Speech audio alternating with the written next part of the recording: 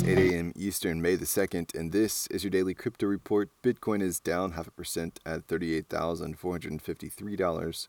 Ethereum is down 0.5% at $2,790, and Binance Coin is down 0.5% at $384. Today's episode is brought to you by Watch This. Watch This takes the guesswork out of streaming the best movies and partners with fine artists to put your favorite film posters in a frame on your wall. Buy a fine art print today at watchthiscards.com. Well, Solana struggled with uptime on Saturday night after validators were knocked out of consensus by bots who were swarming the NFT mining tool Candy Machine. 4 million transaction requests and 100 gigabytes of data every second, which was a record for the network. The network went dark for nearly 7 hours.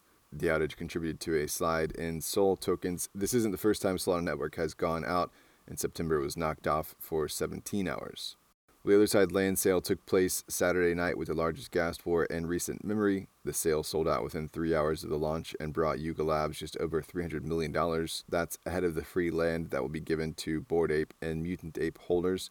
More than 27,000 users bought the 55,000 available other deed NFTs, paying over $175 million in fees, while hundreds of users experienced congestion on the Ethereum network that resulted in failed transactions amid gas fees topping $6,000.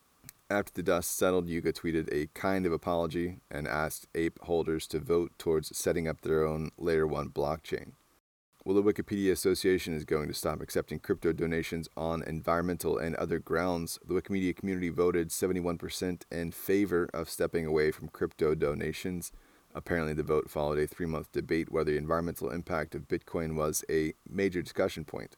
The original proposal to the foundation argued that accepting donations in crypto such as Bitcoin, Bcash, and Ether signals endorsement of digital coins, which are, quote, inherently predatory as investments and don't align with the foundation's commitment to environmental sustainability.